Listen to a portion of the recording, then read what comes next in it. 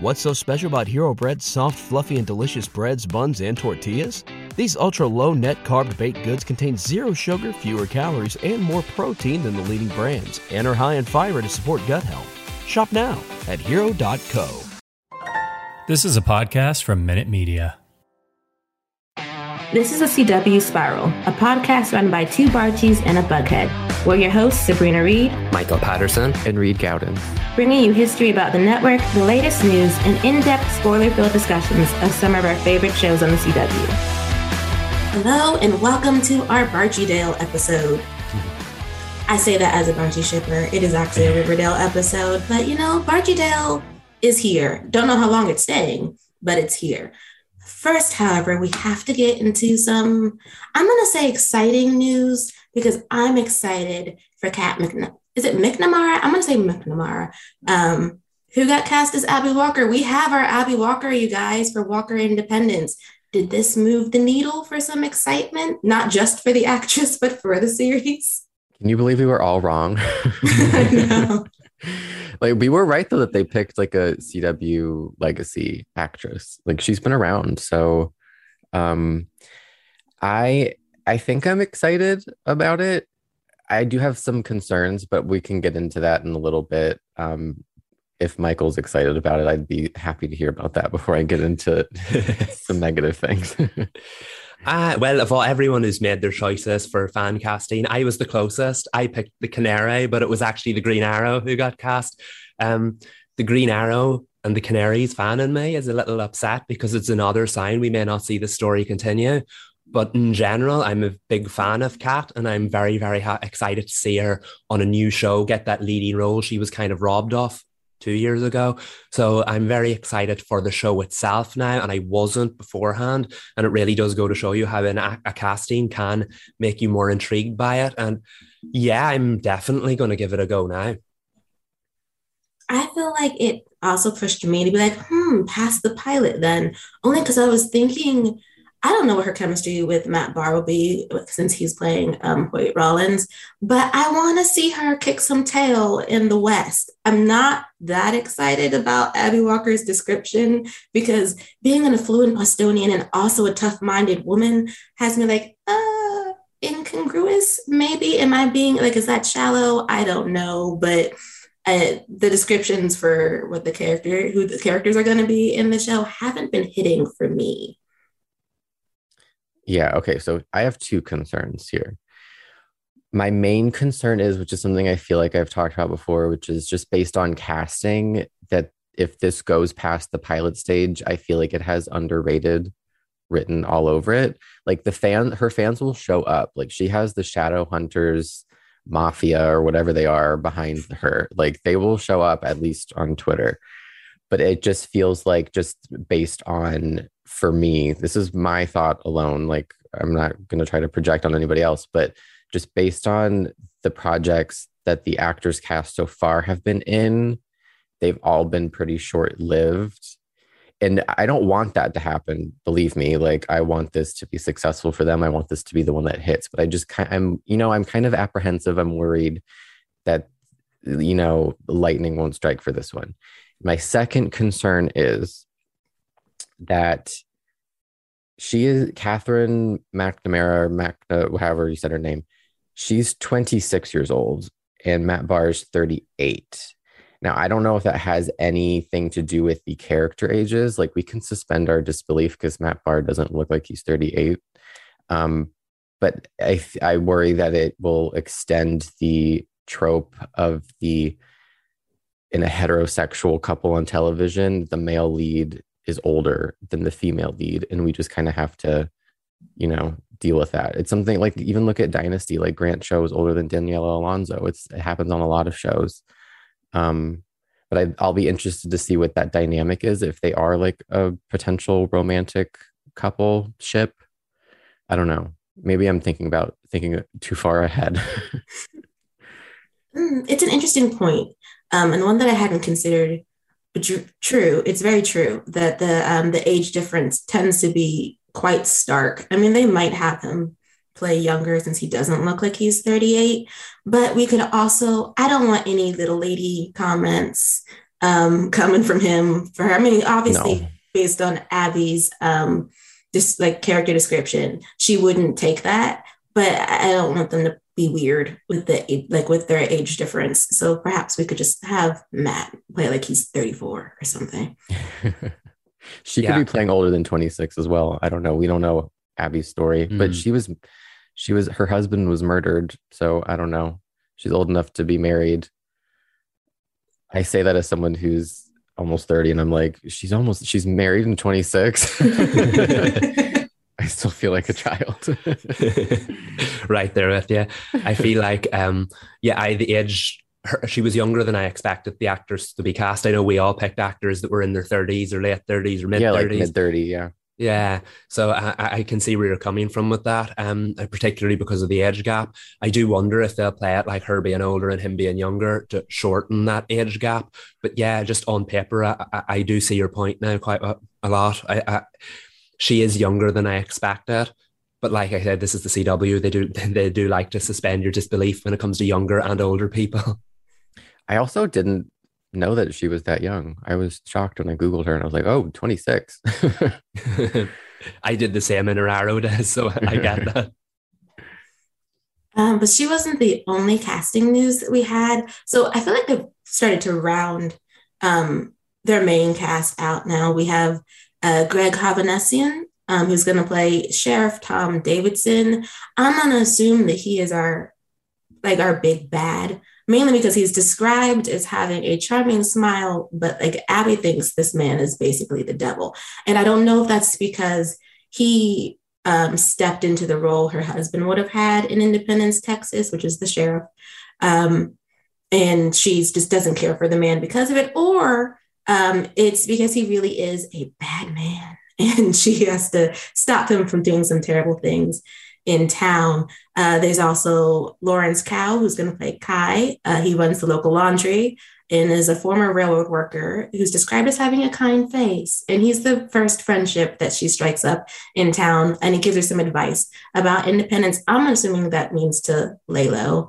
There's a weird, in reading the descriptions, do you guys think that there's some weirdness going on with independence? Like, it's like, you'll find your found family, but also watch out in Independence, Texas.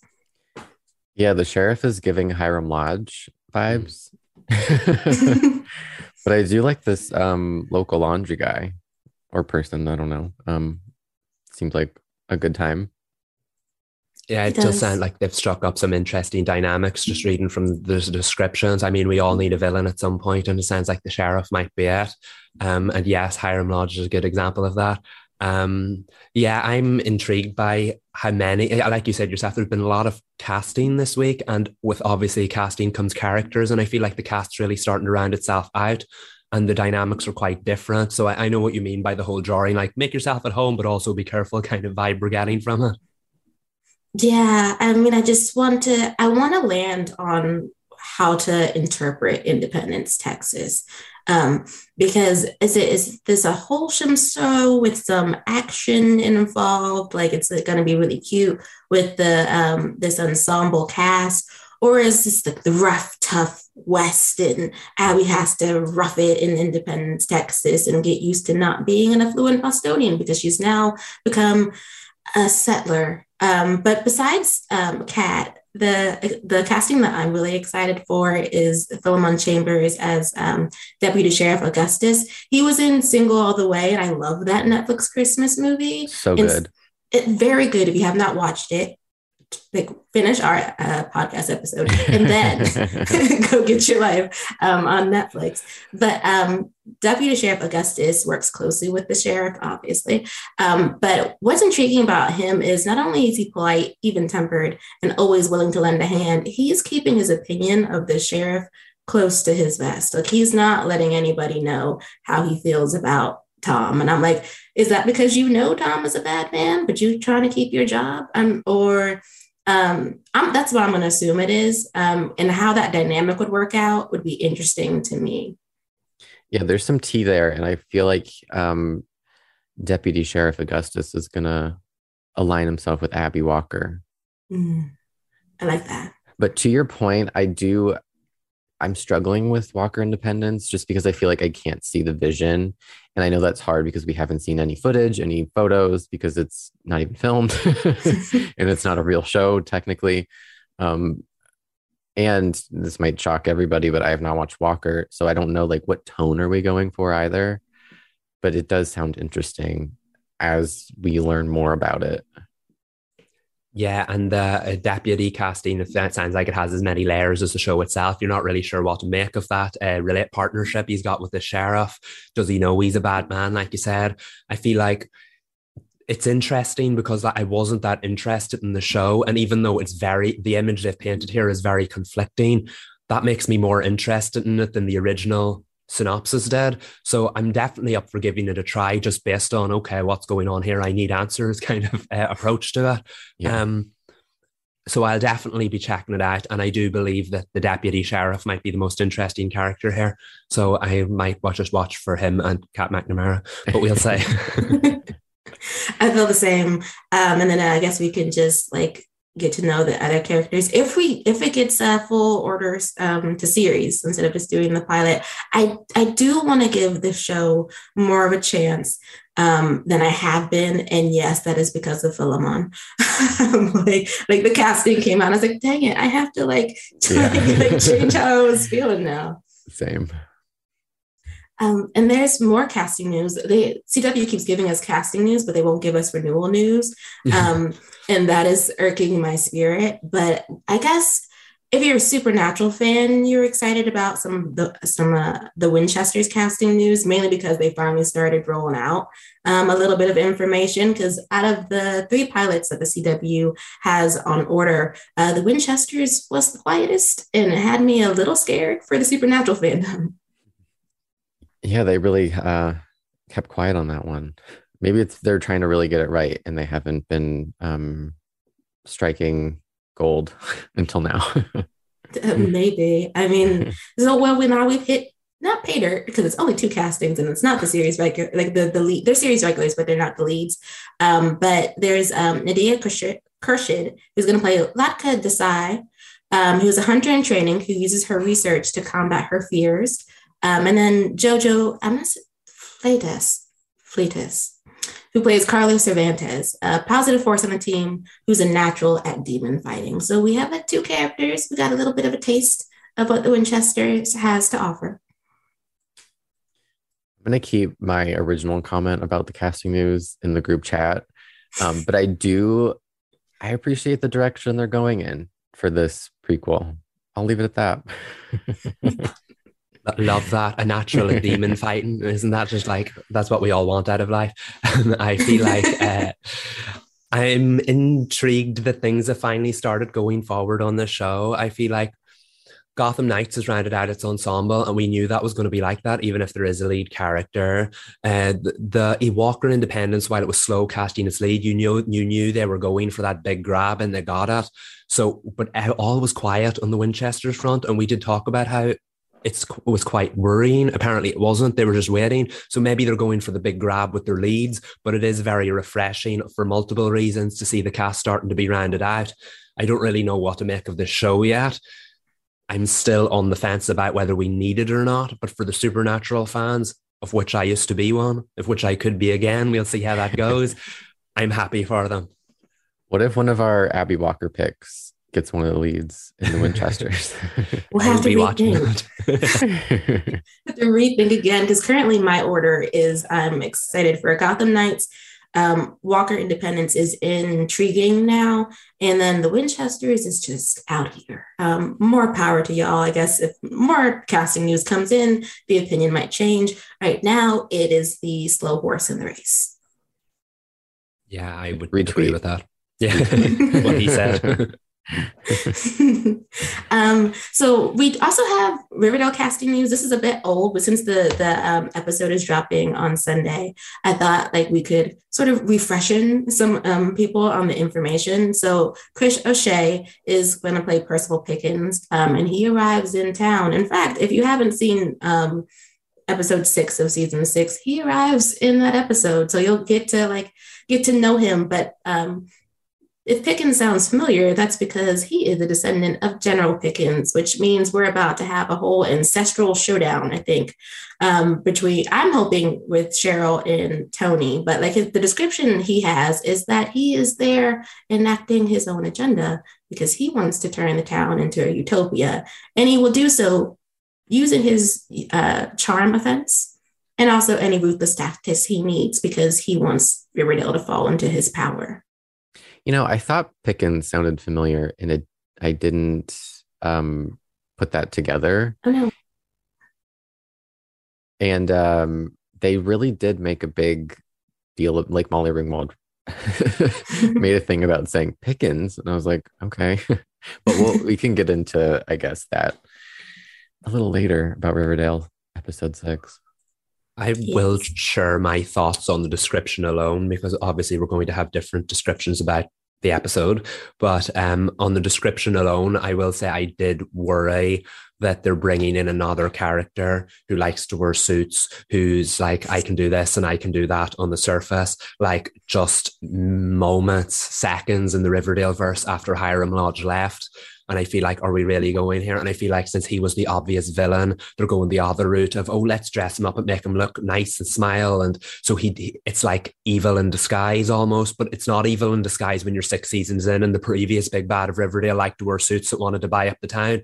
It just doesn't sound that original, but I'm open to giving it a try. I just hope they're not falling back into familiar territory here and that Riverdale can't survive without the big villain who likes to buy up half the town.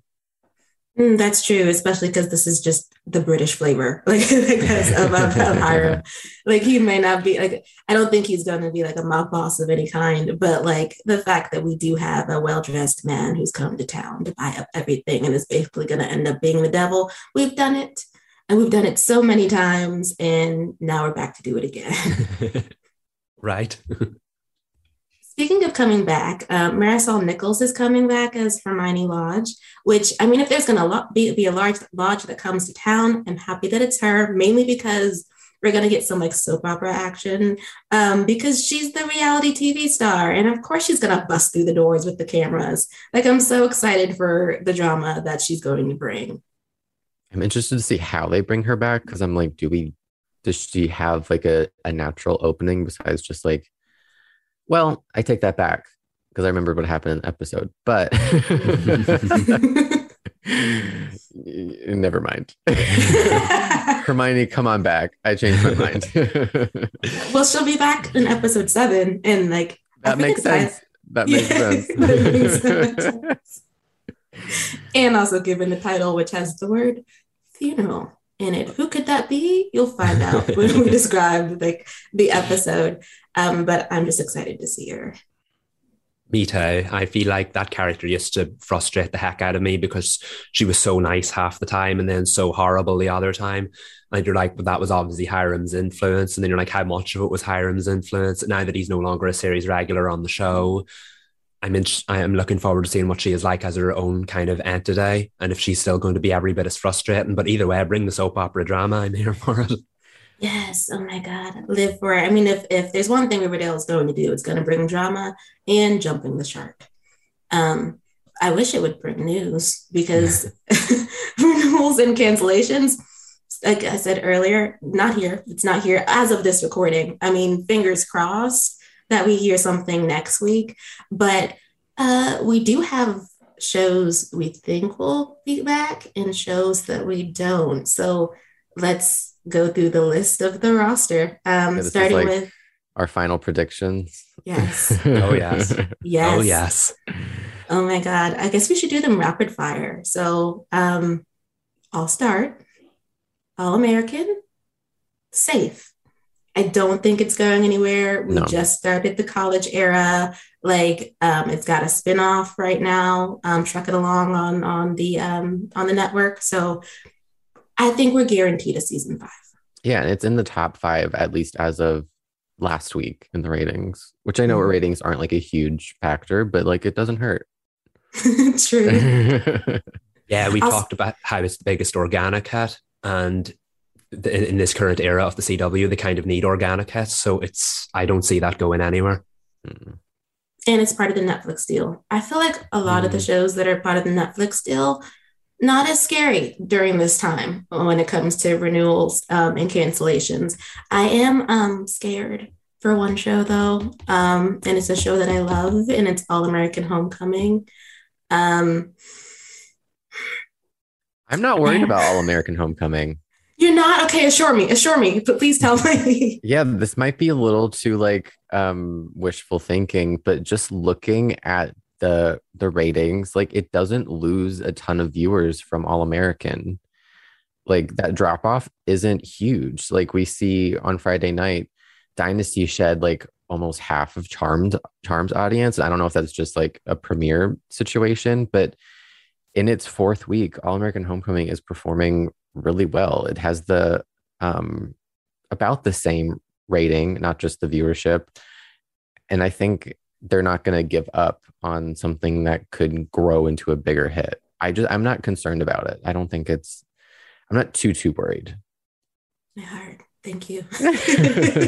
It's not beating anymore. I'm definitely with Reed on that. I feel like they've invested too much in it, and it's to scrap it too suddenly. But aside from that, we talked about the importance of steadiness on the network, and it is one of the more steady shows. And shows that kick off this late into the whole like TV world as ratings continue to dwindle on a season by season. I feel like we shouldn't over expect things from shows, and All American Homecoming has been steady since it started.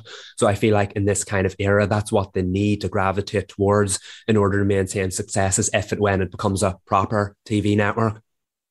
Okay, see, I've been a negative Nancy, and I've been a negative Nancy because I'm so invested in the show that like I have fear. Usually I don't have fear with the CW because they usually renew things, but we're in a different era. And I just don't want to lose this show before it can really find its footing. And I just don't know what I'm going to have ideas for what is going to be axed, and we'll go through them as we continue going down the list of shows currently airing and set to premiere over, I guess, the summer. But I don't know. I'm ready to put the negative Nancy on the shelf and embrace the things that you guys have said to me, because again, my heart was beating really fast when just talking about All American Homecoming and it not getting a renewal. For some reason though, I feel confident about Batwoman. And I think it is because, Michael, you've said not every episode, but so many episodes that it has steady ratings, solid fan base, solid ship. It's not going anywhere. I would make the same prediction. I think it's safe. I will be honest and say this is the year I had been most worried about it because of the whole CW thing. You don't know what shows are going to come back or whatnot. But again, this network needs to gravitate towards what's steady. And it and Legends of Tomorrow were steady Wednesday performers. Even when Batwoman was on Sunday, it still performed quite well. So the fact is, it's not going to get the ratings its pilot did. It's not going to get the ratings the bigger shows did. But if you can find a niche, an audience that continue to come back to a show week in, week out, and you almost have that with every Arrowverse show, but to have it, Batwoman has its own kind of unique fan base that are so vocal online, and they do tune in. Yes, not all of them do because it's worldwide, but like at the end of the day, apparently it's one of the CW's more popular streaming shows. I don't know where that's come from, but apparently that's why they keep pushing it so heavily on the streamer. And on top of that, its ratings are among the most steady on the network. And again, we need steadiness. I would like to see more Batwoman, and I think we will see more Batwoman going forward. Yeah, I'm not as worried about it as like fans seem to be. I don't know. I am kind of concerned about Charmed, though after seeing its premiere ratings, maybe we shouldn't be super worried. Maybe it'll get final seasons for season 5. Perhaps. I mean, the season opening ratings were good for Charmed. Oh, was that shady? It wasn't meant to be shady, but it was. But it was. I think for some people, including myself, it was because I was being nosy in terms of like tuning into a show that I had given up on previously. So perhaps people, if they enjoy the new Charmed one, who we'll talk about later, will continue to tune in. Yeah, Charmed to me, because there's been such a dialogue about it, has always struck me as a show that would have a short shelf life, but yet every year it comes back and it comes back and it defies the odds. I don't think it has the longest shelf life of the CW shows, but I feel like this kind of mini reboot they did may have revitalized it to let it last a little bit longer. And even with its on paper shorter shelf life, if that's even a thing, I don't see them pulling the plug on it because it's kind of become a Friday night staple. And I do think it could hold those kind of viewers. So that for me means that at the very worst case scenario, it will get final season with the rest of them. I don't see them just pulling the plug on it. Speaking of Friday night staples, I'm unfortunately more worried about Dynasty than I ever have been.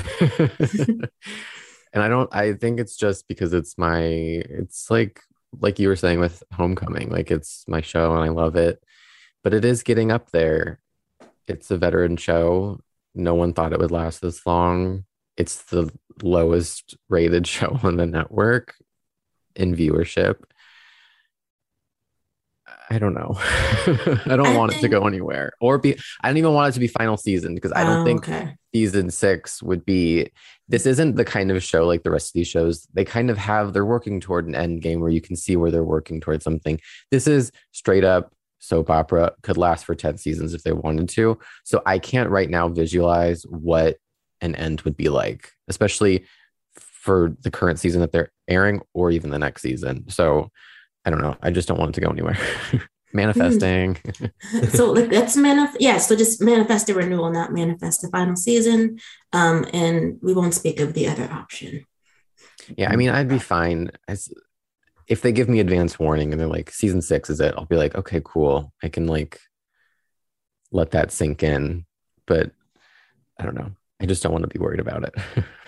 Let's not worry. Let's manifest. No, yeah, exactly. And with the Netflix deal in place, it should be one of the more safer ones. It has a bit more creative freedom. I do know what you're saying. On paper, it doesn't look good, but neither does it for half the shows on the CW. But I feel like Dynasty has a lot working in its favor, the Netflix deal being the most of them. And it's probably significantly cheaper to produce than some of the other more expensive shows on the network as well. So there is a lot working in its favor. Don't doubt it just yet. Don't worry about it. Keep the faith. And I'm going to predict myself that it will be safe. Yes. Thanks, Michael. Applause for that. As our Flash experts, what do you guys think about the Flash? Safe. We don't even need to talk about it. Oh, yeah. No, that show ain't going nowhere. Veteran. It's a veteran. It's sticking around. Yeah, we'll move on to In the Dark, which I think I'm surprised that this has been around for as long as it has. It's a good show, but I do hope that they keep it nice and tight. Season 4, final season. Yeah, I don't think it should go to a 5th season. Okay. I have not seen a single episode. I have seen half a promo. In the Dark is living its life out here, and I am just oblivious to the content.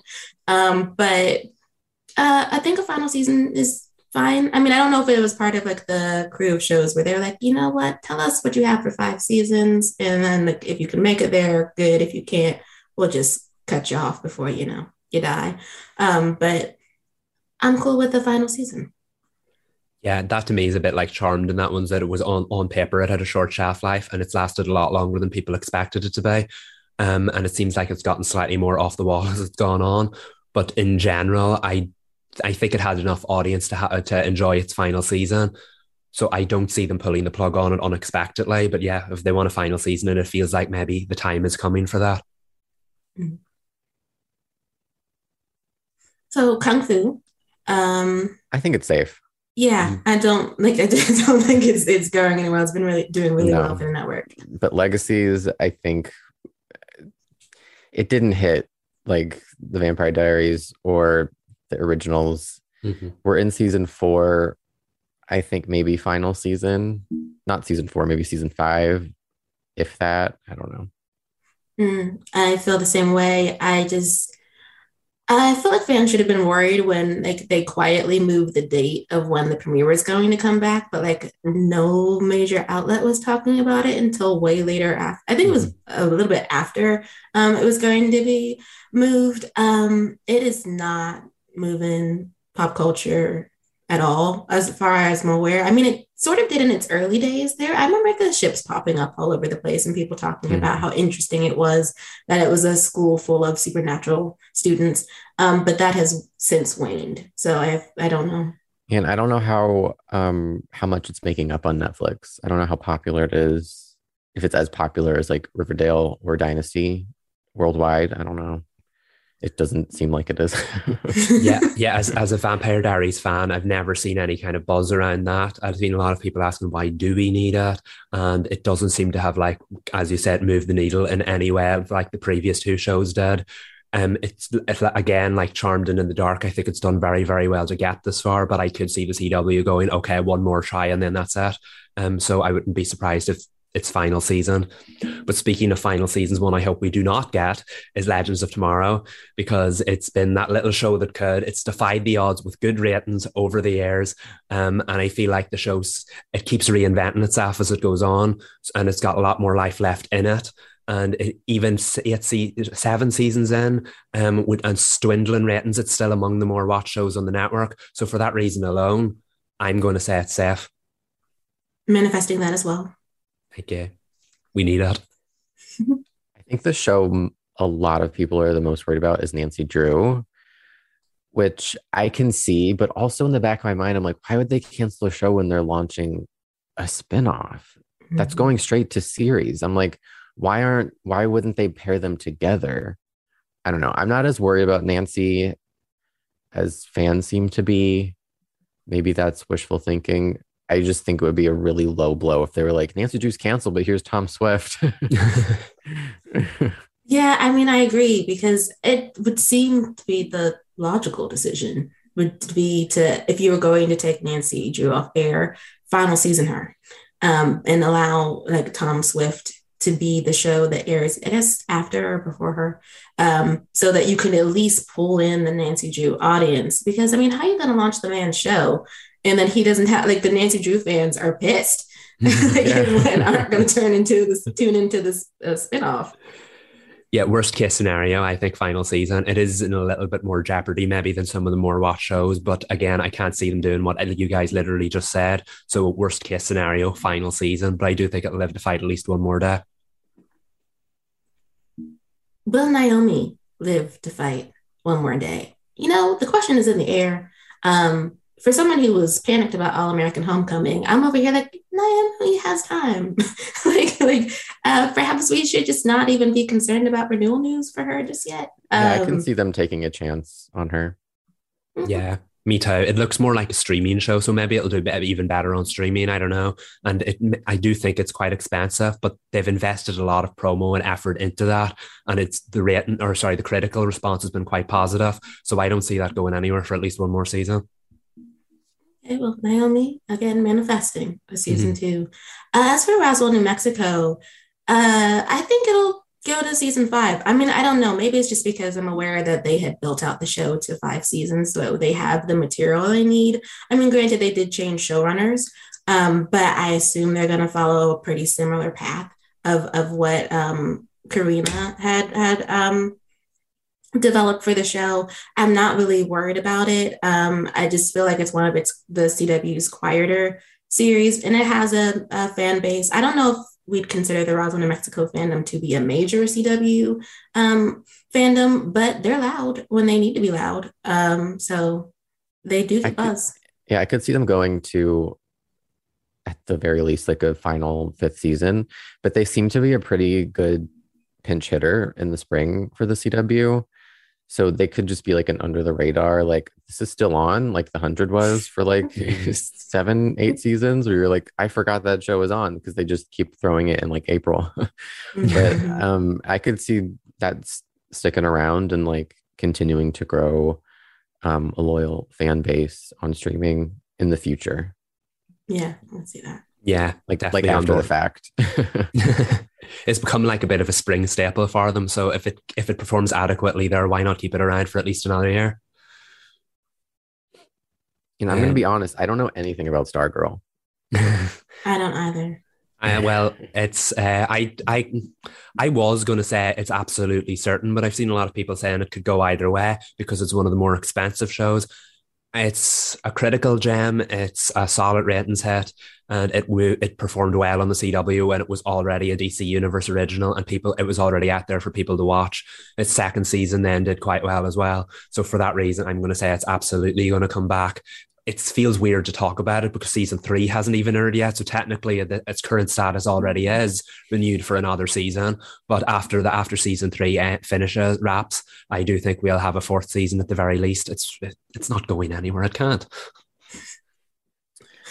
Speaking of, is Superman and Lois just like the Flash? We don't even need to talk about Dead it. They're going to get renewed. Cert. Yeah, also coming back. Yeah, also Walker. Like both of those shows are like pretty much locked for like 6 seasons or more. 400 though. Yeah, it's not. That might be the cancellation, guys. Unfortunately. We've been very positive about all of the shows. I say in worst case scenario, final season. But I feel like if any of them has to go, it will unfortunately be 4400 because it's found itself in the exact same position as a lot of the veteran shows, without the fan base, without the status as a veteran, and without the streaming deal to bring it up. It just feels like there's nothing working in the show's favor. So as much as I would like it to live to fight another day, I'm not sure the network in its current predicament will be that forgiving. Yeah, and when we say streaming deal, we mean it doesn't have the Netflix deal. The Netflix bump saved so many of CW shows in 4400. I believe it's on HBO Max, correct? Or will go to HBO Max. I know you can stream all the episodes on the CW, the CW app or CWTV.com. But like, if we're talking about we have 3 pilots in order. One of those is going to probably come in the fall. 4400 started, I believe, in the fall. Someone's got to get kicked off the schedule in order to make room. And it seems like that's going to be 4400. Yeah, unfortunately.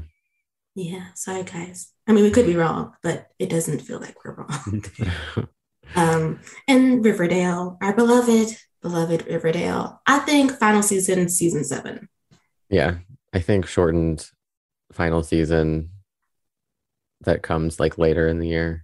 That feels right. Yeah, I don't think the show has too much going for it just to disappear. But at the same time, things aren't going for it as well as they used to.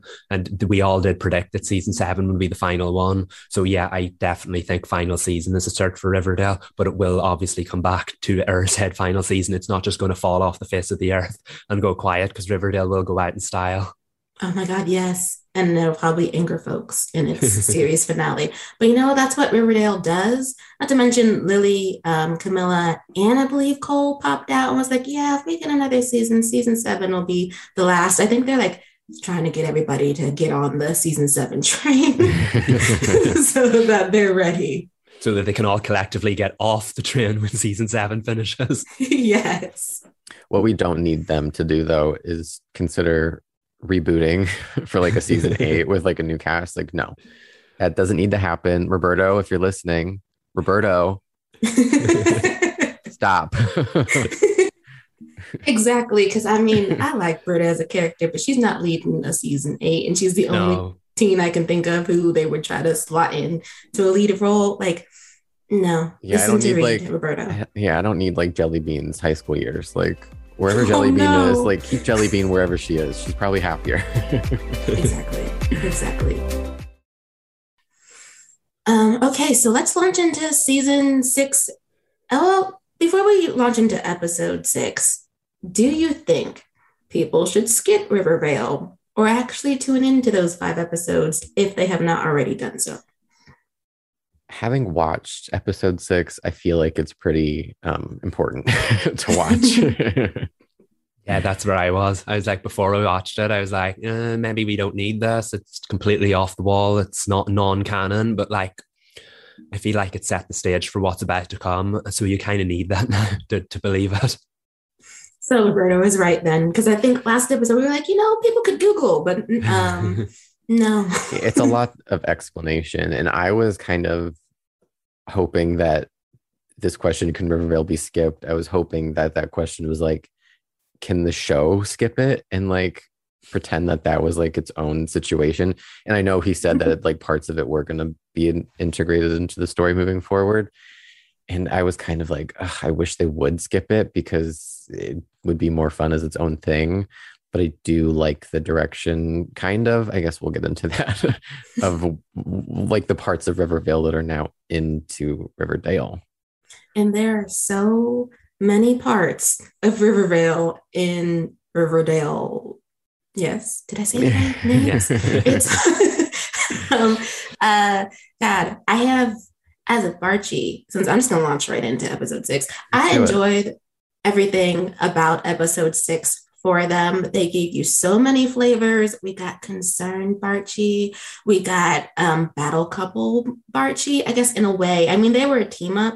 And Betty finally took the leap.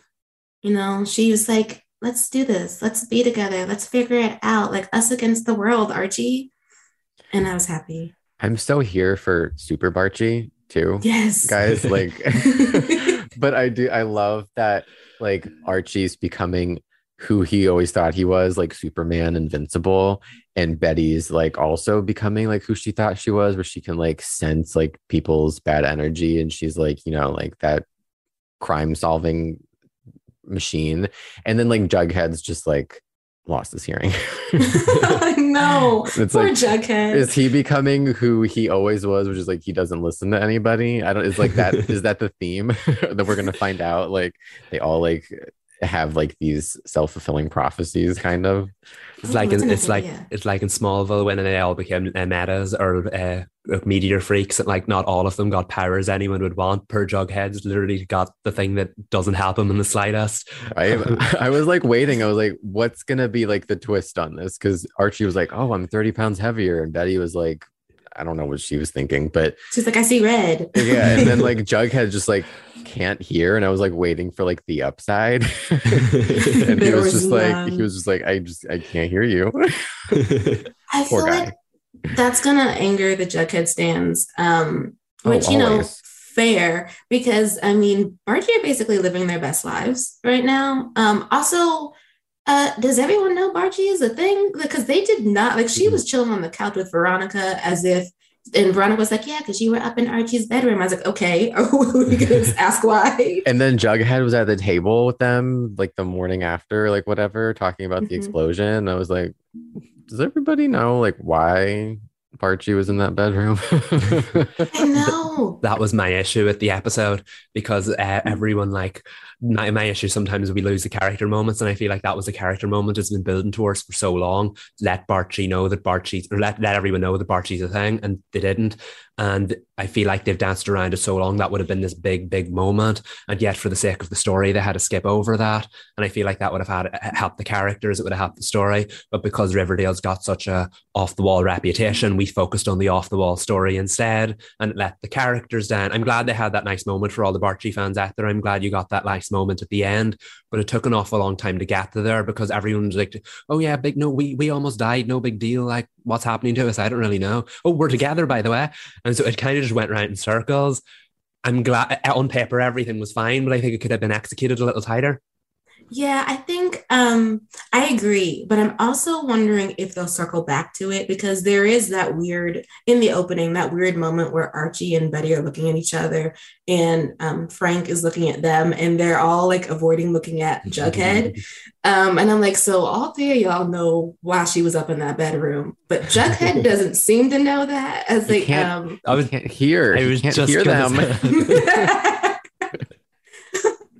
Oh no, I guess, okay, but so do we think they'll circle back though? Like, I feel like they need to. I'm sure it'll all come to a head at some point. They don't seem to be too concerned, the characters, about that. They've got a lot going on. Mm-hmm. I want them to be concerned just a little bit. I just want some yelling. Like, I just want someone to have not be against Barchie, but I mean, they spent so much time with this man being upset that she cheated on him in high school, that to the point where we were drunk about it, and fell down a sewer. So I just feel like we need to exercise that demon. And then like Barchie can move forward, even though they're going to move forward regardless. Beyond chips, I need to bring something up that's been like weighing on me since I watched the episode, which was in the beginning when Mary, I'll stop calling her Molly Ringwald, when Mary comes and she sees the house and she like breaks down and she's like, how did you live? And then like 4 seconds later, she's like, I know, it was your dad. And then it was the Riverdale credit. And I was like, pause. Why was that the important part? Because usually when they do the credit, it's like an important like cliffhanger, and I'm like, are we coming back to Fred? Because we never circled back to like Fred's spirit saving Archie. Was that just Mary having a moment? Was that a way to keep Fred alive? I don't know. I just really didn't. That was one moment that I was like, usually when they mention something in shows, it means something. It's foreshadowing. It's not by mistake, but it does seem like Riverdale does tend to kind of like mention things and forget. Not to shade them. Yeah, I totally agree with that. I thought that was of course, it was lovely of why they did it. It was a nice way to keep Fred's memory alive. But it's like in Riverdale, everything means something. And this episode is finally, I feel like we need to talk about that. It's edged into the supernatural territory after all this time, after playing with us for so long. It's finally going there. So were they trying to hint at something there? Did it mean something more? Or is that just that nice, we was watching over you that Riverdale would do any other day of the week?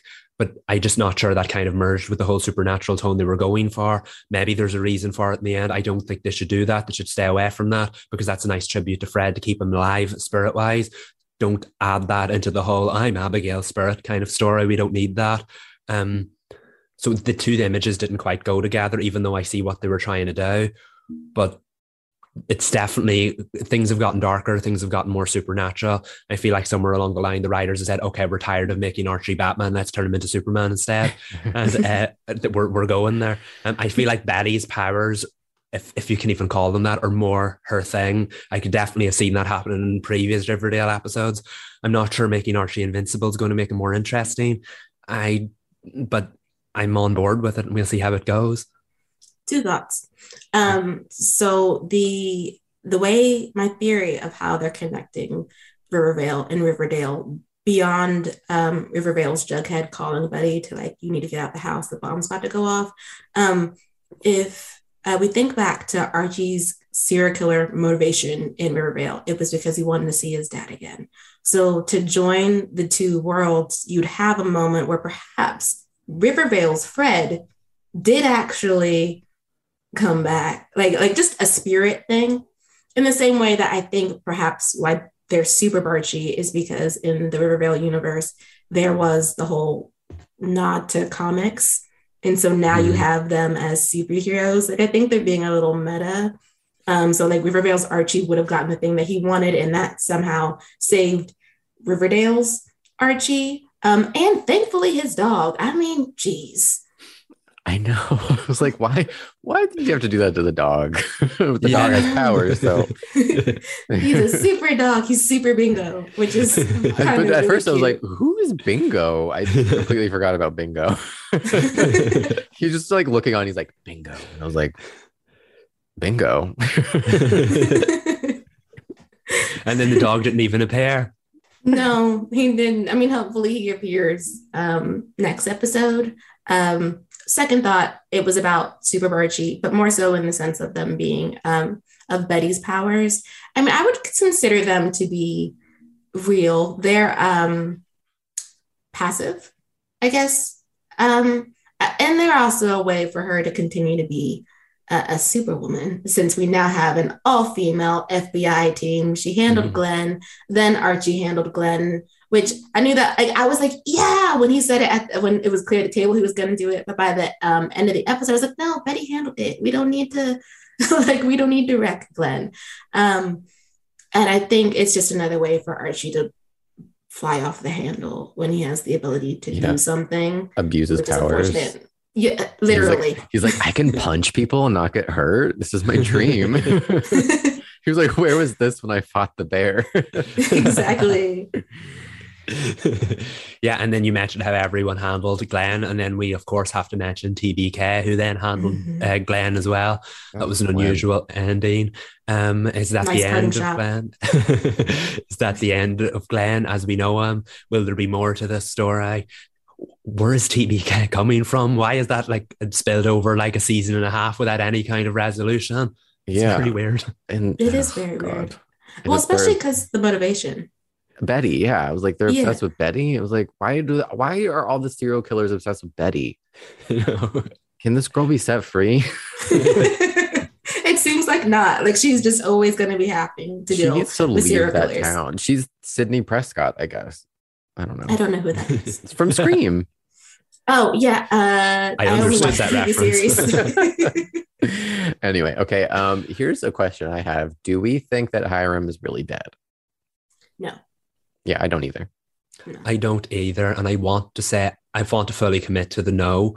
But in previous years, I feel like Riverdale has done the thing you've been waiting for quite flatly.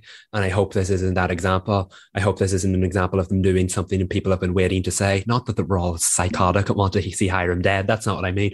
But I feel like everyone has wanted to see Hiram get some kind of payback. And then they gave him that big dramatic soap opera exit, which, well, I'm sorry, I hate Hiram, but that was badass. Exit in season 5. And then in season 6 they killed him off screen. I think that would be so flat. It would be such a letdown. Like, you literally could have done this in the season 5 finale, and any other show that would be proof that he's not dead. But I just get this feeling that sometimes Riverdale tends to let you down. I thought that the way they handled Jughead's death in season 4 was a complete letdown. So I hope they don't do the same here and just quietly shuffle him off screen. It just seems like a way to handle that storyline in a way with some closure, because we need Hiram to get some kind of whatever was coming to him. But it does feel like to do it off screen feels like a way to like bring him back in a final season. In a very dramatic way. I fully expect to be like, Mia, you thought you got rid of me. Yeah, like cut to black series finale. Yes. I want that. Oh God, I do too. It'd be actually really fun, like for him to appear in the final episode, or quite at the end of the final episode of the entire series, and then you're like, not him again. Like, yes, him again. We can't go back with dealing with him one more time. I mean, I also want Veronica's heart not to be broken. Like, she doesn't need blood on her hands. No. They've toyed with her emotions and what side of the fence she's on too much.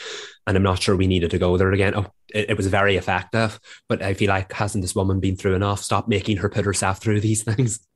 True. I felt like it was really quick for her to be like making the phone call to put a bounty on her father. And then out of nowhere, Reggie's dad has a heart attack and she goes to visit him and sees that Reggie changed his feelings about his dad, because we know his dad was abusive. I don't really care about Reggie's dad, to be honest with you. But that's great that he repaired his relationship and he was like, oh, I see the light. And I felt like it was really a quick way for Veronica to be like, oh crap, I shouldn't kill my dad. No. And a Riverdale nod. Yeah, I was like, it feels a little quick. I see that it just seems like she got from point A to point B very quickly. And I don't know if it was effective for me as a viewer. Yeah, it was like they only had like 5 scenes to work, or 3 scenes. I don't know how many it was. And just to say, okay, we can only make this happen. The arc was fine, but how quickly it was executed, I thought, let that down. Yeah, it just felt like there was something for her to do in this episode, that since Betty, Archie, and Jughead were dealing with powers, like, well, what does Veronica do? Because she wasn't anywhere near the Andrews residence. So, like, oh, we'll have her put a hit on her father and then immediately regret it. And then now she has to deal with that death. And also Hermosa is yelling at her over the phone. Give her a break. You see what I mean? But Hermione dancing on his grave is going to be fun. Yeah. I do think that Veronica will come out of the series as one of the heroes. I'm just going to say it. It just feels like it's what's right and what's going to happen. Yeah, okay. I could see that. They've toyed with whether she's the villain too much. So I feel like if they ever want to like subvert expectations, make her the hero of the story instead. Because like, she's done some dark stuff over the years. But she always has like a good reason. Definitely. Like, she's never just like, I'm bored, I'm going to kill someone. I don't think she has killed anybody, but like, I don't think she's ever just like doing things. Like, she did that because he tried to hurt people that she cared about. So she was like, obviously this man needs to be stopped. Yes. And like, when you look at the damage that was done in Archie's house, I mean, they kind of zipped past that besides Mary crying, but that was intense. Devastating. It was intense. Yeah, like it was a lot. So of course she'd be like, he needs to be taken out. I just don't think it needed to be her. And it always falls on her to like deal with her dad or to like take the action. It always seems to fall on her, unfortunately. But she does seem to like enjoy taking that powerful, like take the lead on doing some action and like finding a resolution. Whereas like you can never really wrangle Archie. Betty's always being like, she's looking into the logistics. Whatever Jughead's doing, I don't know what he's up to ever, but Do we think that they might let us know whether or not Hiram is still alive through the Ghoulies, since they had that whole scene with Tangs and Twyla Twist about how she was like, he's still paying us. So I don't think we're going to find out. Okay. So they'll just randomly have money then, or maybe it's an account that just drops money in They're probably week. working with Hermosa, right? No, they were working with Hiram, unless they're good. Unless, But she was really mad about Hiram dying. she was, but Hiram was the one who was paying the Ghoulies. Oh, I don't know. Maybe she'll take over his empire. Ooh, maybe. Just to make people think that he's gone. I like that. Sneaky, sneaky. Well, that's what the lodges are. Yes, very true. Before we wrap up for this episode 6, we do have to mention Cheryl. And I guess do a little bit of a dive with the Abigail possession thing.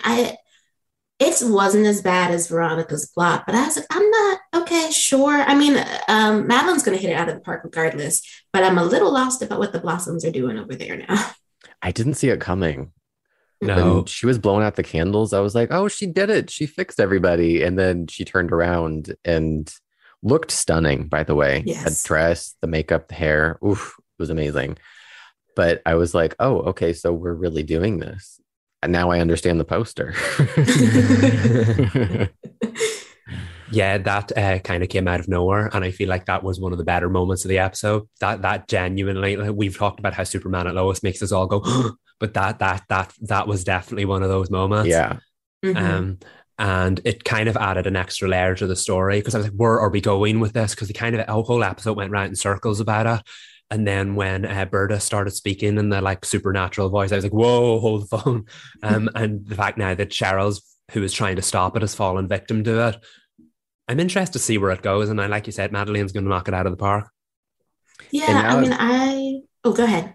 It puts into perspective that picture that we saw from episode 7 of her talking to Tony. Like, that's not Cheryl.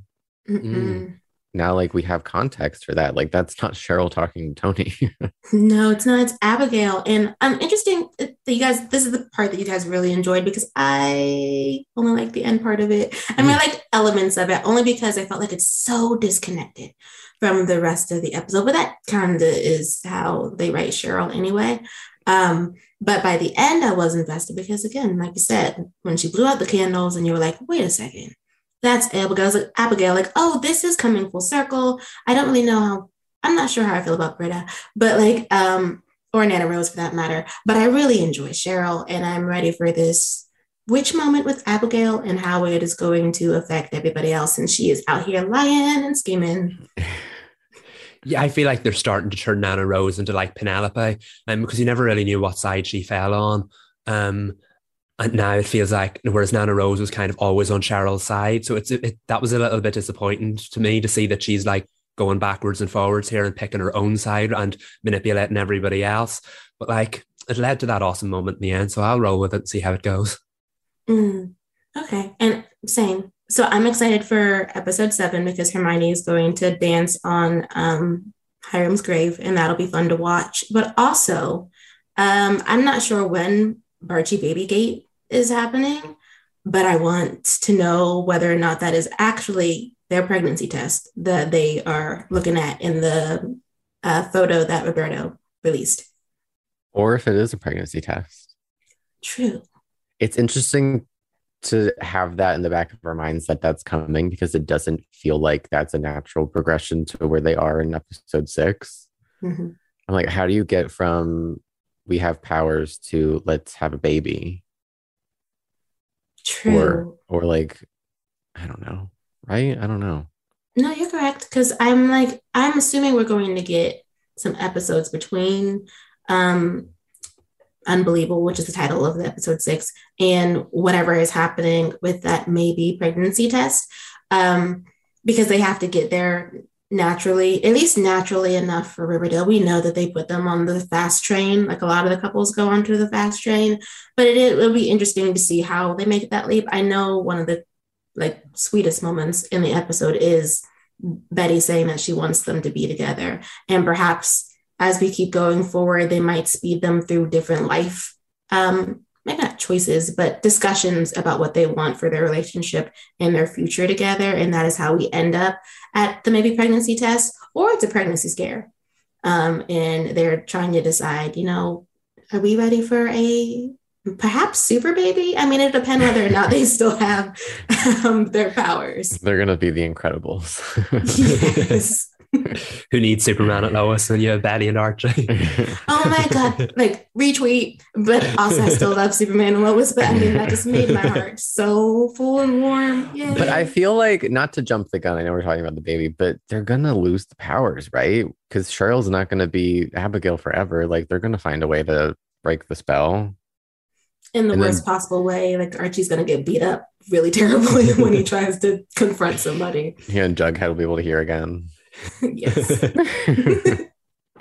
Yeah, I feel like it's an interesting direction to go, and the episode had a lot of ups and downs, but all in all, that's basically Riverdale in a nutshell. I thought it was a solid way to come back, and I'm more excited for it now than I was when Riverdale started, because I didn't know what to make of that. So all in all, I'm very, very excited for where the story's going. Same. I mean, as a Barchie and a Riverdale fan in general, there are little different plots that they have going on that I think will get people invested. I don't quite feel that way about Veronica's storyline, only because she doesn't quite have one outside of grief. While everybody else, I mean, I guess Jughead's is a little bit of grief, because he's not a little bit, a lot, because you're losing your hearing. And that would be hard for Tabitha too. So Bughead, please do better by them, I guess. I mean, I'll save my full feelings on that for the roast in the toast. But what we haven't talked about is Bughead. Yes, we haven't talked about Bughead. No. I feel like all eyes suddenly turned to me and like, what does he think?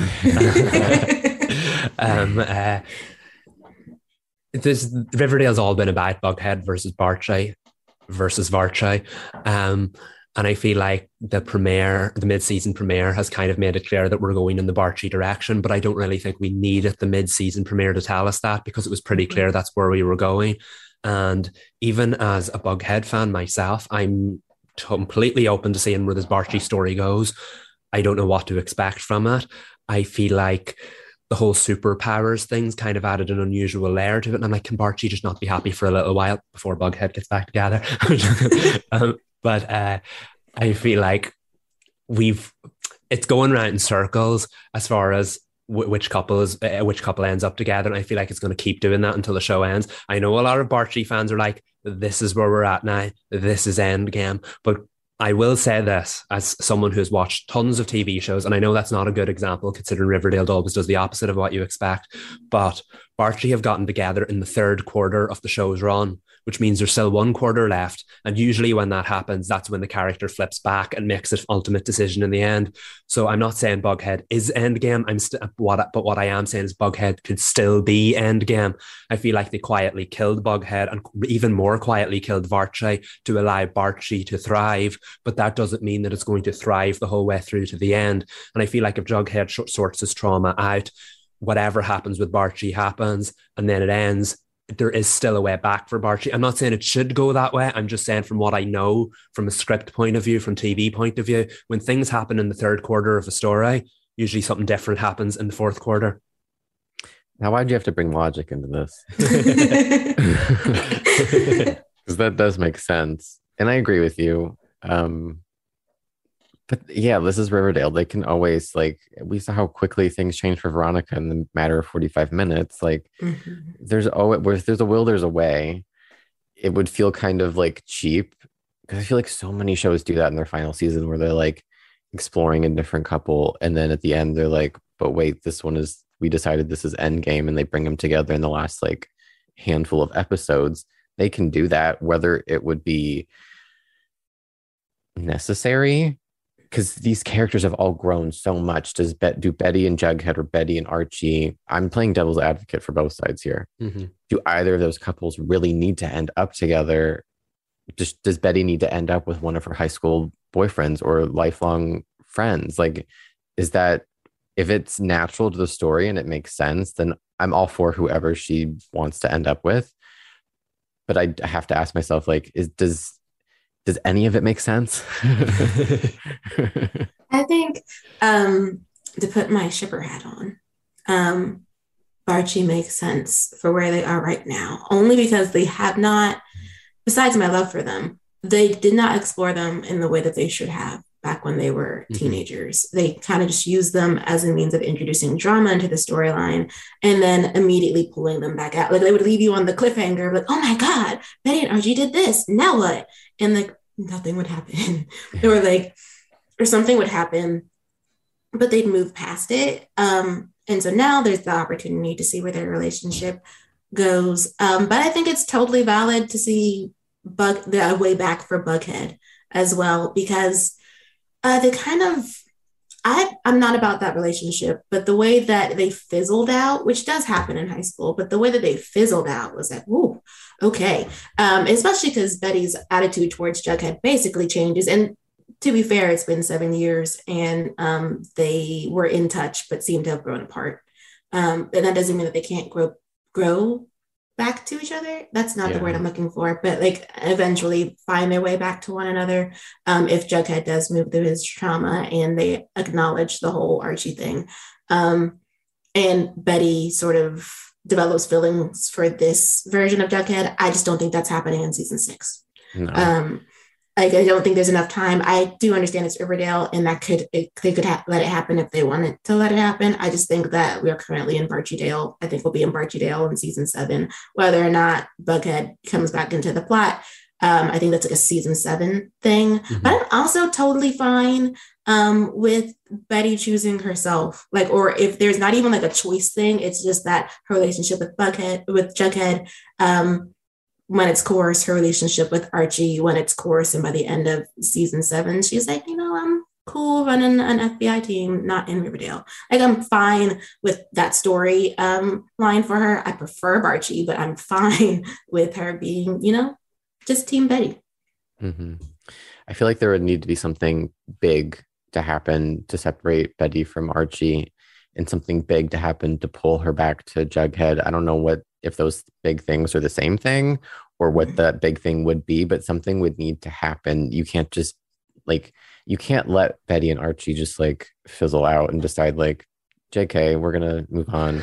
And you can't just like put Betty and Jughead in a room together and be like, oh, wait, are we doing this again? Like, there has to be something story-wise that makes sense for one character to pull away from another and to be back with somebody else. Like, there has to be something. I don't know what that is, because who can predict what happens on this show? True. And he's currently happy with Tabitha. And they're really investing in that relationship. And as far as we are aware, Riverdale's Jughead is not pining after Betty. I don't know if when he finds out about Archie, his opinion is going to change, or if they'll start questioning his relationship with Tabitha, but he's very happy with her right now. And they're both going through this major life event together, just like Barchie are going through. Yeah, he's busy. He's figuring out that he's lost his hearing. Like, sorry, Jughead. But to wrap up the thoughts, yes, I totally agree with everything you're saying. And I feel like I'm happy with Barchie now, and I'm excited to see them finally do it, because even as a fan of Bughead, I feel like they should have done it long ago. So let them be happy. That's all I'm saying. But I will say in general, just with Riverdale, you never know how it's going to go. So never write anything off. That's logical from a logical standpoint. I don't know if the show follows logic. Just never, ever write anything off. I'm just saying, I'm not saying we will, but I could see a way back to Bughead and Barchie, particularly that one, because that ended so poorly in season 5. I could see the way back for both of them, but we'll see how it goes. Right now, I'm okay to see how Barchie plays out. Moral of the story, we're along for the ride. Yes. You got that. We are. Follow our example, Riverdale fans. So let's go into more of what we're watching to wrap up this episode. I will hop on my Dynasty soapbox for a hot minute. Dynasty season 5, episode 4. I won't give a ton away, but this episode was really about Fallon trying to find who she is outside of her work. And this is a recurring theme for the show. Like, she's constantly grappling with, like, she loves her work. She's fulfilled by it. And suddenly now she's lost it because her board said, you need to take a beat. You went through all this trauma physically, and you almost died. Spoiler alert. And we can't really trust you to run this company because you have so much going on. So she found her loophole to still have control of her company. But she's taking a little sabbatical, and she's trying to find what it is that fulfills her beyond her work. And I think a lot of fans will say, oh, we've seen her do this before. We've seen her argue with Liam about she works too much and she puts him second. That wasn't really the story, but it is another story of her trying to not work so much. But that's become what the show is about for her. It's still very much like a soap opera. There's drama. She's still fighting with people and grappling with how much power she's comfortable with having, or if she wants more power. But it's become about her realizing that there's more to her than her job, more to her than her bank account. And she said it really well when she said she's really struggling. She said, if I were to have died, my obituary would have said CEO, oil heiress, I'm beautiful. And she was like, it was really funny. She was like, it wouldn't be wrong, but like, there's nothing else that is who I am. And there's a really human quality to that I think we might forget from a soap opera.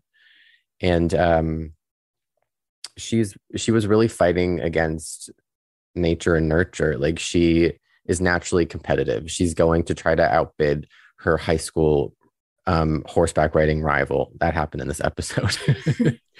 And she was raised in this world of business and excess, and like placing her worth on how much power and how much money she has. And she's realizing that it's not a quick fix. Like, she can't just decide like, oh, I'm going to buy a horse for charity and all my problems are solved. It takes some unlearning that I don't need to be competitive. I don't need to count every dollar. And that's how people see me. She's a very insecure person in that way. Like, she's insecure about how people view her and the optics of her wealth and her power. And that's something that she gets to in this episode. She realizes that, hey, maybe I want to be a mom. That's something she's explored in the past, and she doesn't seem like the kind of character that you'd be like, she's going to be a mom. Like, because she doesn't have the family life to back that up, right? Her parents she doesn't have a great example, but she has this really strong relationship with Liam, and she's thinking ahead, like, maybe being a mom is what is the thing that will fulfill me outside of work. And unfortunately, they had like tabled that convo because Liam didn't really want children, but they agreed to move forward with the relationship and re-examine that conversation. And she brings it up to him and she's like, I think I want to reopen that conversation. And he's like, I don't know. And that's kind of where we are. I don't see them, like, this couple has had so much drama and just so many left turns that I don't see this being the thing that separates them. Like, we're in season 5. They're either together or they should have not even gotten married, right? Like, Fallon can't find somebody else. Not that she couldn't, but for the fans and the series, I don't think it would be wise to break them up over this. I think he's going to come around to it.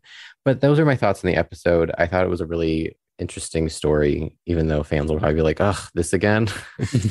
But there were some really interesting developments outside of Fallon. It was just the juiciest part. There was, we still have an evil doppelganger. We had Alexis in her new relationship, which is interesting.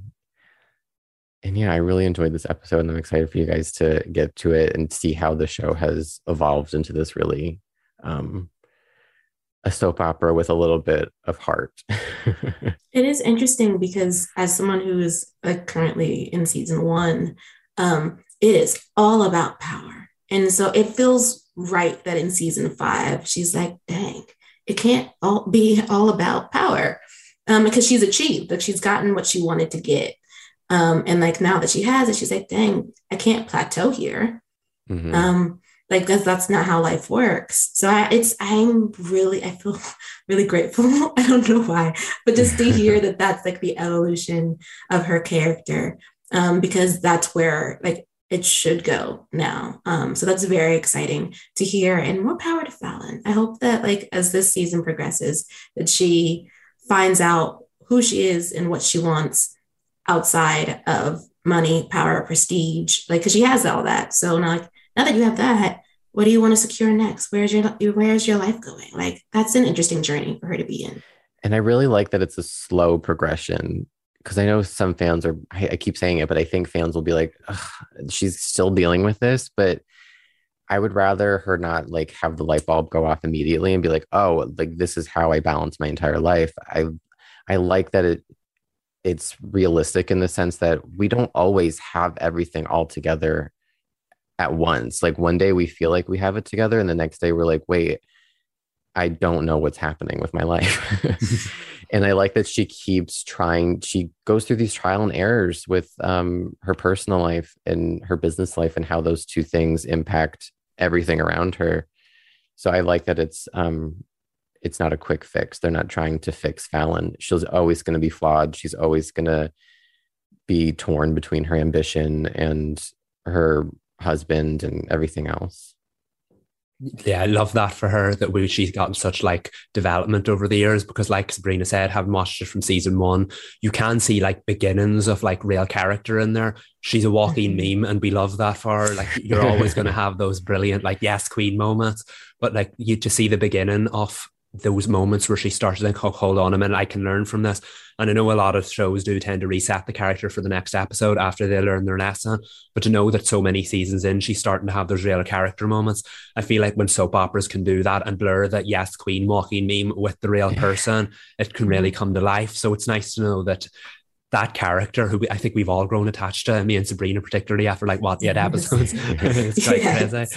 So just to know that there's still that kind of growth later on down the line, and that they haven't just run out of storylines the way that like a daytime soap that was on for maybe 50 years might. That's quite refreshing to know. So I'm actually excited to get caught up and see how she grows throughout the course of the show. Same. What else were we watching this week? Yes, you know what I don't have as positive thoughts about? The Flash. This week's episode was quite divisive, and I say that as someone who loves the show an awful lot. I feel like I could probably save parts of this for roast and toast, but I mean, I'm on a rant now, so let's go with it. Barry and Captain Kramer were trapped in CCPD while Goldface invaded. They had all had metacuffs put on them so they couldn't use their powers. Meanwhile, Captain Kramer wanted a direct line to the Flash, basically like the bat phone from the 60s Batman, so that she could keep in contact with him, and like so they could fill out paperwork together, know what each other are up to, and so she could call him whenever she needed him. And so this was a chance for them both to learn from each other, but she didn't know he was the Flash. Long story short, they do learn from each other. Barry helps her understand her powers, and she stands up to save the day, and the two of them end up stopping Goldface together, and in the end she actually figures out that he is the Flash. So it made for a lovely moment between the two of them. I thought that character stuff was fantastic, because Captain Kramer beforehand was basically just a walking plot device. She had nothing to do. She had nothing to offer the story other than what the story dictated she needed to do in that moment, where she felt like a real character here, a real person here. And I really loved that bond. My issue with the episode is that Goldface was far too corny of a villain.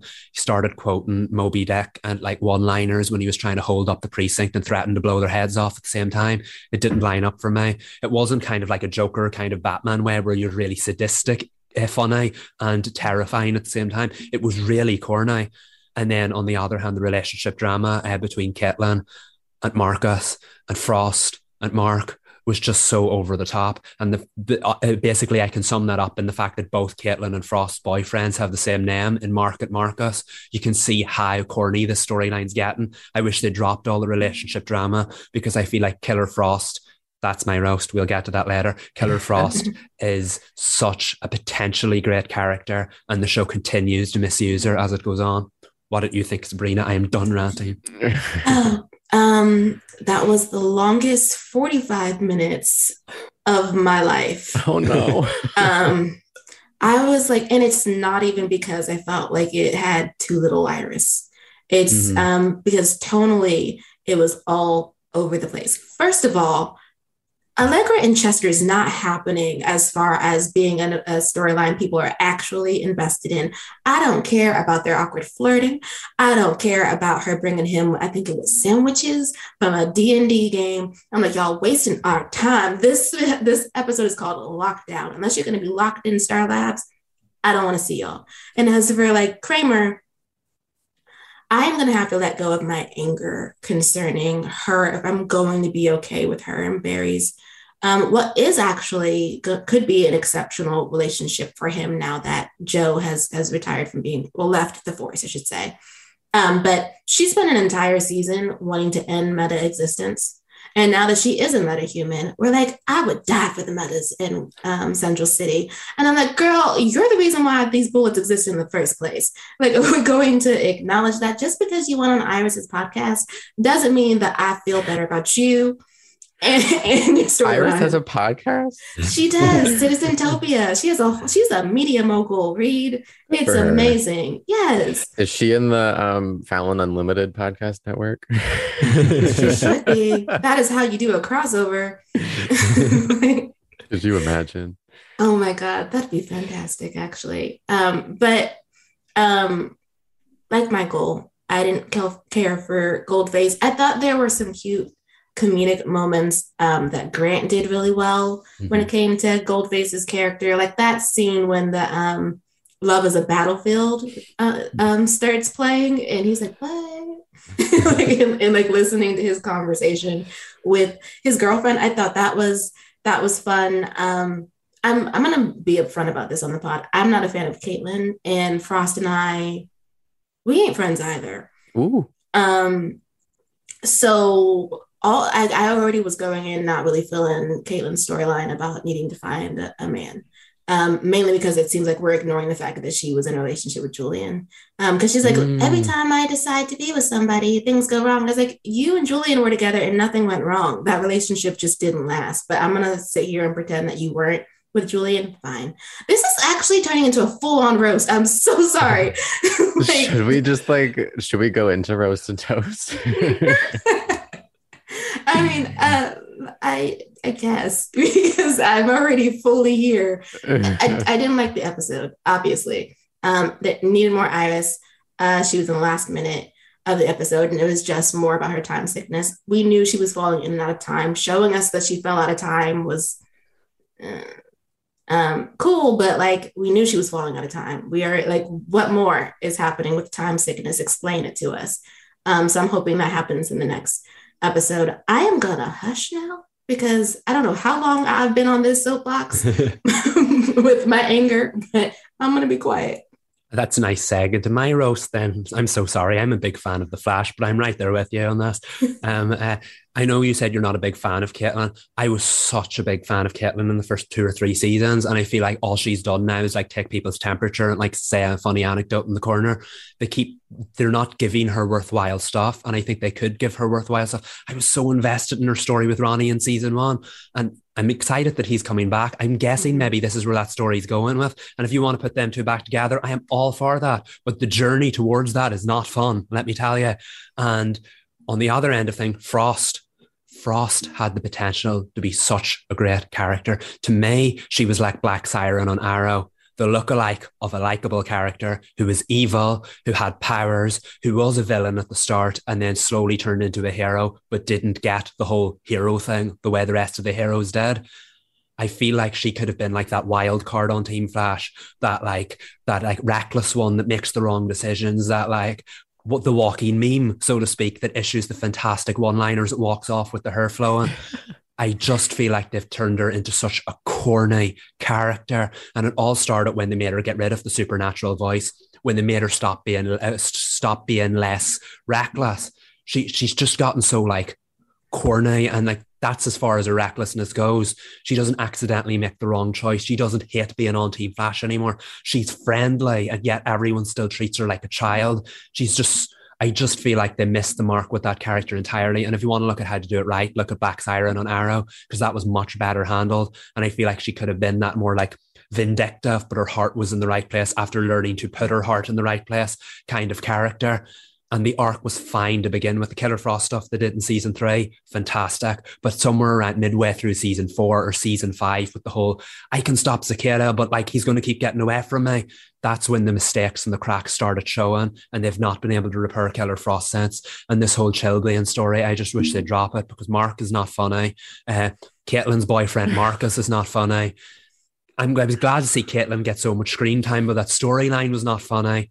Just justice for Caitlin and Frost, because I feel like both of them have more to offer the show than what the show was actually giving them, and taking screen time away from the likes of Iris so that you can focus on Allegra and Chester, and in their current predicaments, Caitlin and Frost, is not okay. A flop episode. Wow. Oh, it flopped. Yes. It flopped so hard. Oh God, there is another roast though. I'm not happy about Jughead and Veronica once again being the characters that are sad. Like why? Super Barchie exists, and I'm happy about that. But why isn't there a Super Jughead? Or he doesn't have to be a superhero, but why does he have to lose his hearing like this? I mean, it just seems like we're gonna get a scene later. No, of course, Betty and Archie get something fantabulous that happens to them. But me, poor Jughead, the struggling writer, I can't hear now. I can hear him groaning about that. I don't know. I still think that there could be an upswing. I'm going to be optimistic. Okay, I will internalize. Not me even putting a marshmallow on your roast. The fire is hot enough for it, so it'll work. And I'm not one to defend Jughead, so that's big. That is big. Okay, that turned down the fire just a bit, but I mean, the fire was up so high though, because it just seems I know. I see what you're saying. Yeah. Perhaps, I mean, I don't think the stands will agree with me, but I could be wrong. But it seems like Veronica suffers more than anybody. At least in the recent seasons. She can't catch a break. Even her relationship with Reggie isn't really hitting the spot. That is not given when it needs to be given. And I'm just geez, I just save her. Do better by her. Did you just roast Veggie? A little. Roasted veggies. Yes. Oh my God. No, it's true. I mean, but hopefully everything improves for the Flash, and in terms of Bughead being better on their own show. Please do better by them. Toast-wise, to no one's surprise, it's a Barchie toast. I know. Shocking. Because don't shut up about them. My God. But I think where they're going with their storyline is not only incredibly cute, but earned in the sense that we're finally on the path to them exploring their relationship. You have the added element of Super Barchie, which means there are going to be gifts everywhere of them, probably in manipulations of them in super suits, which I'm going to be so excited for when they land on the internet. And I don't know, between him shielding her and protecting her from the blast to their conversation in, I'm assuming, a bar where she assured him that she knows that he would never hurt her because he's Archie for one, but if he needed something beyond that, she doesn't see him as a threat, and that's how her powers work. He's not a red haloed for her, so he's not a threat to her. I thought that was so cute and the best way to reassure him. The whole juxtaposed scene where it's basically a flipped moment of what happened with Bughead at the end of their high school era. Jughead was crying, but Betty's crying this time too, kind of. She's a little teary because she gets to have Archie and she wants to tell him that they're moving forward together. And as a shipper, my God, yay to parallel. I'm sorry, Bughead fans. I'm sure that's not a great parallel for y'all. And whatever. They ate for 3 seasons. They're fine. They did eat for 3 seasons. You know what? Correct. I mean, not that I'm not sorry, because it's hurtful when your ship isn't on screen, but Barchie is thriving, and that is where they need to be. I hope that's where they stay. But we're just going to stay in season 6 happiness with Barchie Dale. And that is my toast, because I could talk for another hour and that's not necessary. I do want to quickly toast Charmed, because I did a no context watch of Charmed season 4's premiere, and I don't want it to be for nothing. I want to raise up the Charmed fandom if they're out there listening. So they introduced their new fourth after losing their oldest. It was the oldest of the Charmed ones, which happened at the same time, same season, I think same way as the original Charmed, which was a very interesting, I don't know, what's the word? Ironic development. Yeah. And I did actually watch the original Charm's 4th season premiere to compare and contrast. And they handled it very differently. And I'm going to toast the Charmed reboot, because they fast forwarded through a lot of the grief. Not that like that's a good thing. Like, we do want to see the characters grieve their sister, obviously. But we didn't see like a funeral. We didn't see like 2 hours of the characters like grappling with that loss. They had already done that by the time we meet up with them again. And the original just gave us everything right away about the new fourth. We meet her away from the other 2 sisters, just like in the reboot. We meet her on her own, Paige and Michaela. We meet them separately, but Paige just kind of gives out all the information, how she's related to them, how she connects. But Michaela, it's going to be more of like a slow burn mystery, how we find out how she's connected to them. And I think, and I'm not saying they did it better. I'm just saying they did it their own way, and that's really awesome. So toast to Charmed. Cheers. No, for real though. That's really great. For Charmed. I mean, it's a somewhat of a new era, so we'll see what happens. Yeah. But from as far as I could tell, I mean, I don't have the 3 seasons of knowledge, but it seemed like they're still thriving and they have plenty of story to tell, and they did it well. Yeah, it kind of breathed new life into it. So I'm here for them. And it's hard to do that so many seasons in, especially when it's kind of, I don't want to say imposed upon you, but you don't know how to get around that. We kind of saw Batwoman do something similar. So the fact that they managed to do that and make it so convincing, I think it's an exciting new time for Charmed. Same. Yay, Charmed. All right, well, that's it for this episode of the CW Spiral, which was all about Riverdale with a lot of Barchie.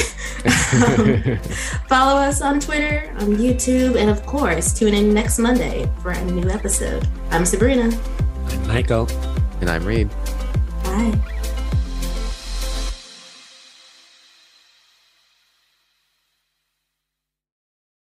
Say goodbye to your credit card rewards. Greedy corporate mega stores, led by Walmart and Target, are pushing for a law in Congress to take away your hard-earned cash back and travel points to line their pockets. The Durbin-Marshall credit card bill would enact harmful credit card routing mandates that would end credit card rewards as we know it. If you love your credit card rewards, tell your lawmakers, hands off my rewards. Tell them to oppose the Durbin-Marshall credit card bill.